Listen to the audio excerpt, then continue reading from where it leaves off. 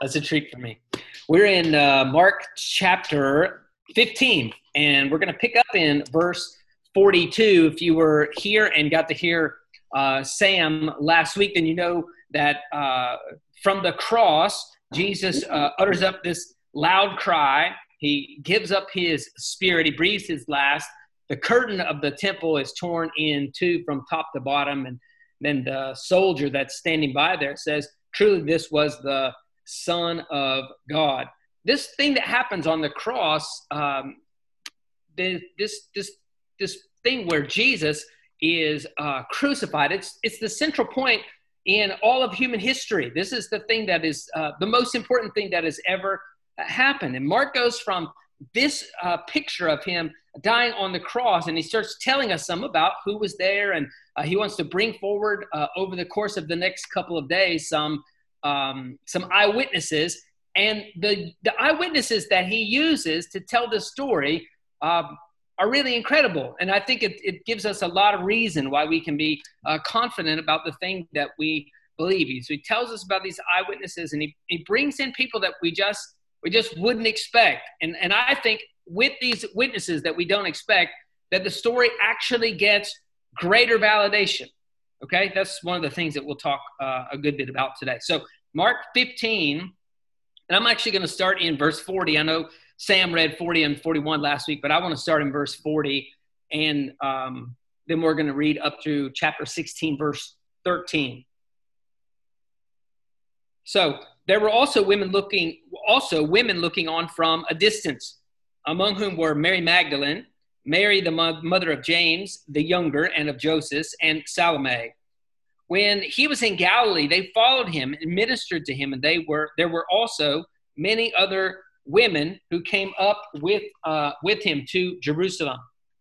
And when evening had come, since it was the day of preparation, that is the day before the Sabbath, Joseph of Arimathea, a respected member of the council, who was also himself looking for the kingdom of God, took courage and went to Pilate and asked for the body of Jesus. Pilate was surprised to hear that he should have already died, and summoning the centurion, he asked him whether he was already dead. Verse 45. And when he learned from the centurion that he was dead, he granted the corpse to Joseph. And Joseph bought a linen shroud, and taking him down, wrapped him in the shroud, and laid him in a tomb that had been cut out of the rock. And he rolled a stone against the entrance of the tomb. Mary Magdalene and Mary, the mother of Joseph, saw where he was laid. Chapter 16. When the Sabbath was past, Mary Magdalene, Mary the mother of James, and Salome brought spices. So they went to go and anoint him. And very early on the first day of the week, when the sun had risen, they went to the tomb. And they were saying to one another, "Who will roll away the stone for us from the entrance of the tomb?" And looking up, they saw that the stone had been rolled back. It was very large. And entering the tomb, they saw a young man sitting on the right side, dressed in a white robe, and they were alarmed. "You seek Jesus of Nazareth, who was crucified. He has risen. Do not..." And he said to them, "Do not be alarmed. You seek Jesus of Nazareth, who was crucified. He is risen. He is not here. See the place where they laid him. But go, tell his disciples and Peter that he is going before you to Galilee. There you will see him, just as he told you." And he went out, and they went out and fled from the tomb, for trembling and astonishment had seized them, and they said nothing to anyone, for they were afraid. Verse 9. Now when he rose early on the first day of the week, he appeared first to Mary Magdalene, from whom he had cast out 7 demons. She went and told those who had been with him as they mourned and wept. But when they heard that he was alive and had been seen by her, they would not believe it. After these things, he appeared in another form to 2 of them as they were walking into the country. And they went back and told the rest, but they did not believe them. Let's pray together. Father, we are thankful for the day today, and we're thankful for the way that you are at work. We're thankful for the cross of Jesus that we think about, Lord, so often, and that we get to preach about and talk about today. We thank you for the cross. We thank you for the death of Jesus. We thank you for his burial, and we thank you, God, for his resurrection. Thank you for the change in us that is made because of the obedience of Jesus and the plan that you set forth to bring salvation into this world. And so we pray that you would guide our time as we speak tonight. We pray that you would open our hearts and that you would guide us into truth. I pray that you would protect me from error. I pray, Jesus, that your name would be glorified and that people would put their faith in you. And I pray it in your name, Jesus. Amen. Amen. So we talk about these unlikely witnesses. First, we have three ladies. We have Mary Magdalene, we have Mary, the mother of James and Joseph, and we have Salome. And these women have been following Jesus and ministering to him since he was in Galilee. We see that in 15 and verses 40 and 41. That's the first unlikely set of witnesses that Mark gives us. The second unlikely set includes Joseph of Arimathea. Now, Joseph is a respected member of the council. And then when we read in John's gospel, we learn that Nicodemus from John chapter 3, Nicodemus, who was a Pharisee and also a secret believer in Jesus, that Nicodemus was helping Joseph with these preparations. So what do we see from these two kinds of unlikely witnesses? I think that we can see the truth. I think we can be sure that what we're getting is the truth. Here's the first thing. The death and the burial and the resurrection of Jesus are historical facts. They're historical facts. For a couple of reasons, I think it's important that we have these kinds of witnesses. First, the testimony of women was not legally acceptable in the first century for Jews. The testimony of these women was not even admissible in court. Secondly, we think about when it comes time to be buried, who does that? Jesus doesn't, his family doesn't show up. His disciples are not the ones that show up. Instead, there are these two Jewish leaders who were secret believers. They're the ones who come and claim his body and prepare him for burial. Now, all through the history of the church, people have tried to attack this historical accuracy and about Jesus' death and about his resurrection. They say, well, it wasn't really Jesus that died. Maybe it was that guy Simon who carried his cross. Maybe it was Peter. Maybe it was somebody else. Lots of people love to say that it was actually Judas that died on the cross. But the behavior of the witnesses shows some important things. And one of those things is that this is historically accurate. We can believe these things that we've been handed down. If you wanted to invent some sort of resurrection narrative, right? If people got together and they said, we're going to pretend that Jesus died, and we're going to pretend that Jesus came back to life, and we're going to call people to a new self-sacrificing lifestyle, and it's all going to be based around the teachings of Jesus, you would not, in that story, make the first people who know about it to be women. You wouldn't make it to be women. Along those same lines, you wouldn't have the disciples all run away, and instead two previously secret believers from the ranks of the Jewish leaders be the ones who are bold enough to publicly associate themselves with Jesus. This is the kind of thing that was getting people cut off in Jewish society. They were being kicked out of the synagogue, and they would go and present themselves to Pilate and ask for the body of someone who was just murdered because he was considered to be an enemy of the state. These kind of witnesses are important. We think nowadays that if something like this happened, or maybe if they had Facebook back in those days, and they said, oh, Jesus has been killed, and no family members got to see him, no friends got to see the body, but instead two people from the enemy party came and said, oh, we've been his secret believers all this time, and we want to take his body, and we want to take care of it. Well, they would just go crazy, and they would say, oh, it's a cover-up. This can't possibly be true.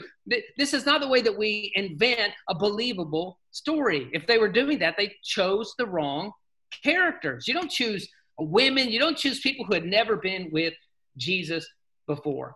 And so also the way that we see the story as it unfolds not only proves that Jesus died, but that it was Jesus who died, right? So this kind of takes on the idea of, well, maybe it was someone else who died on the cross. It's really improbable to think that the Roman guards missed out on the fact that Jesus just passed out, right? There are people, there's a whole thing called the swoon theory that at some point Jesus just passed out, and then they took him down, and they said that he was dead, but he really wasn't dead. It's hard to believe that the Roman soldiers missed the fact that he wasn't really dead. Also hard to believe that Joseph grabbed up his beaten up body and carried it to the tomb, where they wrapped him up. They cleaned off all the blood. They applied 75 pounds of spices, according to John chapter 19. And then they wrapped him up in this shroud and put him in the tomb. It's hard to imagine that they would miss the fact that he wasn't really dead.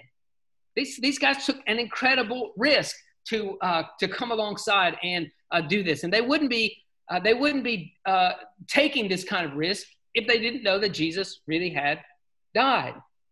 I think next we can consider the ladies watched him die. These women watched him die. They watched his body move toward the grave. They watched as it was prepared. They watched as the grave was sealed. And when it was just light, the next day they go back and they go to the right place. The ladies wouldn't be doing this for the body of Simon of Cyrene. They wouldn't do this for the body of Judas. They wouldn't even do this for the body of Peter. Those ladies knew exactly where Jesus was buried.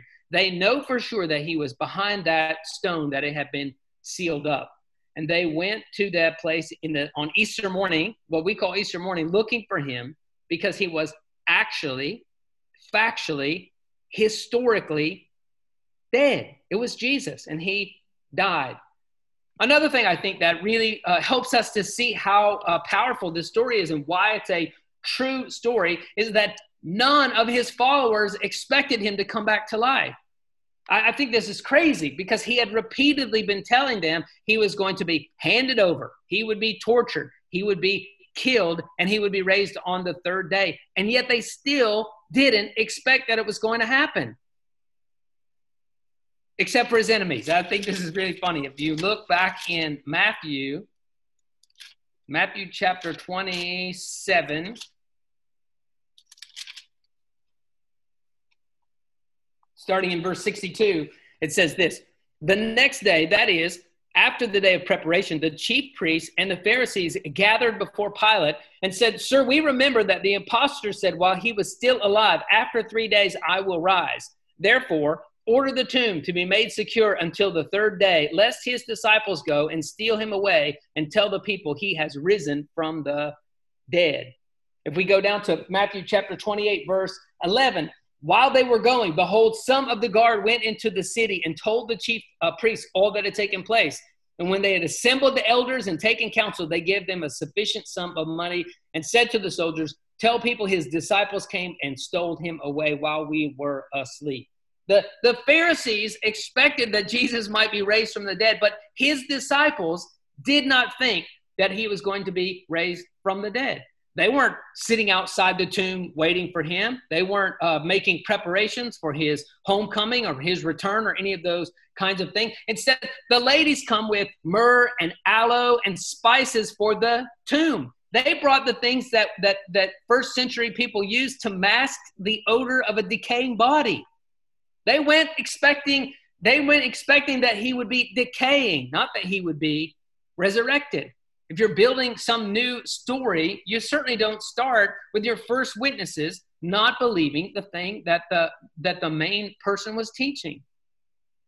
Then the third thing is this, the beginning of chapter 16. The women, they leave this meeting with the angel, right? The angel comes to them and he talks to them and then he sends them away, right? It's probably the oddest part of the whole story as far as I'm concerned. In verse 8, they go out, they run away, and they don't say anything to anyone, right? The angel confirms, you're at the right place. He's not here. And yet they still run away and they don't tell anyone what they've heard.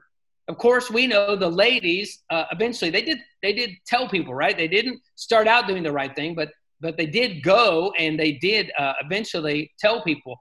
And but before that, the angel gave them two specific things. They were supposed to do something, go somewhere specific, and they were supposed to say something specific. Go to Peter and the disciples and tell them to go to Galilee because Jesus was going to meet them there. But the ladies don't do that at all. They just completely disobey. They don't go immediately to the disciples. They don't give the message about Galilee.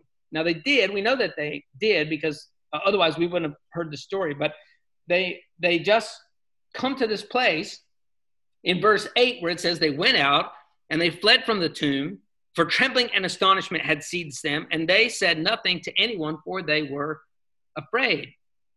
Now, the ESV that I'm reading from, in Mark's gospel, he uses the word immediately 35 times. 35 times the word is in Mark's gospel. It's just really, of all the gospels, it's very fast paced. He uses it 9 times in the first chapter. The book just moves along. It's the shortest one of the gospels. It just kind of has this breathless forward motion that's always going through it. And when we are reading it over the course of months and months and months, story by story, that can be lost a little bit for us. Mark will start a story sometimes and then interrupts himself and instead tells a different story. And sometimes he comes back to the first story, and he just writes in this way that has a lot of forward momentum.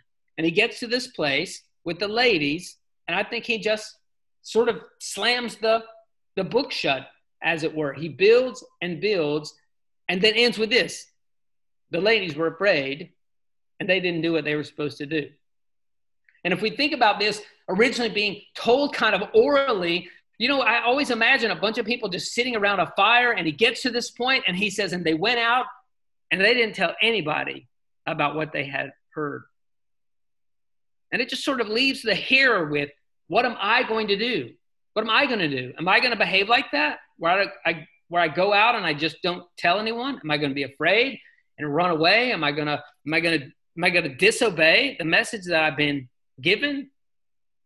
And so it's really easy for us to look at these kind of the disciples, to look at the ladies and find fault and just be kind of judgmental toward them. But the question still falls into our laps as readers today, 2,000 years later. What do we do with this story? And I think we have 2 options. We can accept it or we can reject it. And then when we make either of those 2 choices, we actually get another choice as well. So the first thing is we've read all the way through Mark together. We've thought about this gospel, and we've seen how all of the miracles and all of these things have happened. We see this, that Jesus died on the cross, that he was buried, that he was raised again on the 3rd day. And so the first option is this: will you reject it? Will you reject this news? And the choice that comes after that is sort of an active rejection, or what I would call a practical rejection. Active rejection looks like this. Maybe I don't believe that Jesus died on the cross. I don't believe that he was buried. I don't believe that he was raised from the dead. I don't think that he was a real person. I don't think that he would pay for my sins. And I don't think that I need him to pay for my sins anyway. That's a real kind of active rejection, right? You share the gospel with someone and they say, that's what you believe. I don't need to pay. I don't need someone paying for my own sins. And they just actively reject the gospel that way. The way that we practically reject it is by saying that we believe it, but we're never, ever changed by it. We reject it by our practice. And this one really is the more common. We have this kind of intellectual connection with these facts, right? We say we believe these facts, but we're never actually changed by those facts. When I was a kid, my parents would smoke. We'd smoke cigarettes, right? And I remember time after time that someone would they would take a cigarette and they would light it up and they would take a, and then they would say, don't ever start smoking. Smoking will kill you. And they would just go right back to it. If you really think that smoking is going to kill you, then you stop smoking. That's just what you do. And so us as Christians, sometimes we say, oh yeah, I believe that. I believe the Bible. I believe all these stories. I believe the songs that we sing. I believe. But we don't live like we believe. We don't live like that at all. And we practically kind of reject the gospel that way. The other thing that we can do is we can accept it. We believe that Jesus died on the cross to pay for our sins, that he was buried, that he was raised again on the 3rd day. And when we believe it, we get to ask ourselves, how is this impacting my life? Because believing in Christ should really impact our lives. We're going to share it, or are we going to keep quiet about it, right? It's easy to see the ladies in the story and think they didn't do the right thing, or the disciples, when they were hearing these things, that they didn't hear that they didn't do the right things, and we can be judgmental, like I said, about them. But the question is here for us as well. We've received the same news that they received. We have it here. We can carry it around. We can have it on our phones. We can have it with us all the time. And so the question is, if we're receiving this news, are we being changed by it? And if we're receiving this news, are we allowing it to echo out of our lives and into the lives of other people? Are we going to be faithful and share it, or will we keep it to ourselves? Here's kind of the last question. What difference has this relationship made in your life? If you say, I encountered the truth of this gospel, I believed it. So then the question is, what difference has it made in your life? And if you would say, well, it's not really made any difference in my life, then I would say, ask yourself this final question. Does that make sense to you? We're talking about something that should really, really change a person. Does it make sense if we say we believe the gospel that we've never been changed by it?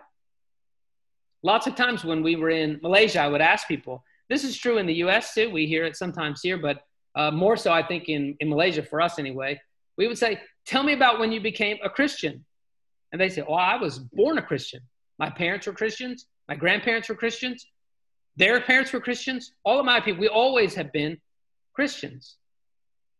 But this kind of faith is not something that we just inherit from our parents and our grandparents. It's not true just because our parents and our grandparents say it's true. It's true because we've believed it. And because it's true, we believed it, and it's changed us. It's one of the evidences that it is true. It's changed us. And a lot of people who have grown up around the church have been tricked by the idea that they can just accept Christ and then never be changed. They can believe in Jesus, but they live just like the rest of the world lives. And when we're following Christ, the truth is we'll have a life that is dramatically different from the people that are around us, the people who don't know us, or people that don't know Jesus. If we're following Jesus and they're not, there should be a real difference. We're not going to be perfect, but we are going to be different. So I would just like to end like this. I'd like to end like Mark does and say, what are you going to do? What are you going to do about this? What are you going to do about it? We can either be like the ladies and we can hold it in afraid, or we can be maybe like the ladies initially holding it in and afraid, or we can be like the ladies later on when they're sharing, even in the face of people not believing them. So I'd encourage you just to give some time through your day today. What's your relationship with Christ mean to you? How's it impacted your marriage? How's it impacted how you parent? How does it impact who you date and who you don't date? How does it impact what kind of employee you are? How does it impact how you spend your money? Any of these kinds of questions. How does it impact you? What will you be doing about this? Let me pray for us. Lord, we do thank you for the gospel and how it impacts us and how it changes our lives. We thank you for, Lord, a word that was faithfully handed down, Lord, generation to generation, and protected so that we might 2,000 years later have a copy of it that we can read and understand, and that, Lord, is a faithful picture of what was happening in those early days. And I pray that you would help us, Lord, to read the word and to know the word and obey the word, and to be changed by these stories, to be changed by your gospel. Lord, I pray for our families, and I pray for our homes. I pray for our countries, Lord, whether that's in Malaysia or it's around the world, wherever it is that we call home. We just pray and ask that you would be moving. Lord, I know that just real pain and suffering in so many places around the world, from the virus and from the economic fallout and all these things. And so, God, we trust these situations to you, and we ask that you would move. We pray that you would give our leaders wisdom, and I pray that you would give us hearts of generosity, Lord, that we would reject that thing that would cause us. I've heard Kimberly Kreisman talk about this, that we would embrace physical distancing, but not social distancing. Lord, we need one another. And so we pray that even as we're physically distant a bit, that you would allow the church to be more socially present than ever before, as we love people and encourage them, and as we meet physical needs that we see around us. Help us to be gospel bearers in all of these situations. And Father, we pray that you would continue to bless Eric and Michelle and Kinza, and we pray, God, for healing there, and ask that your will would be done in their lives. So would you just bless your servant these days? And Lord, I pray that you would give him strength, and we thank you, Lord, for the fellowship and the love that we have for them, and the way that you bring, Lord, us together. Though we're different in many ways, you have made us one in Christ, and so we rejoice about that. We pray that you would just bless us as we go through this day and through this week. Lord, we trust ourselves to you, and we pray it in Jesus' name. Amen.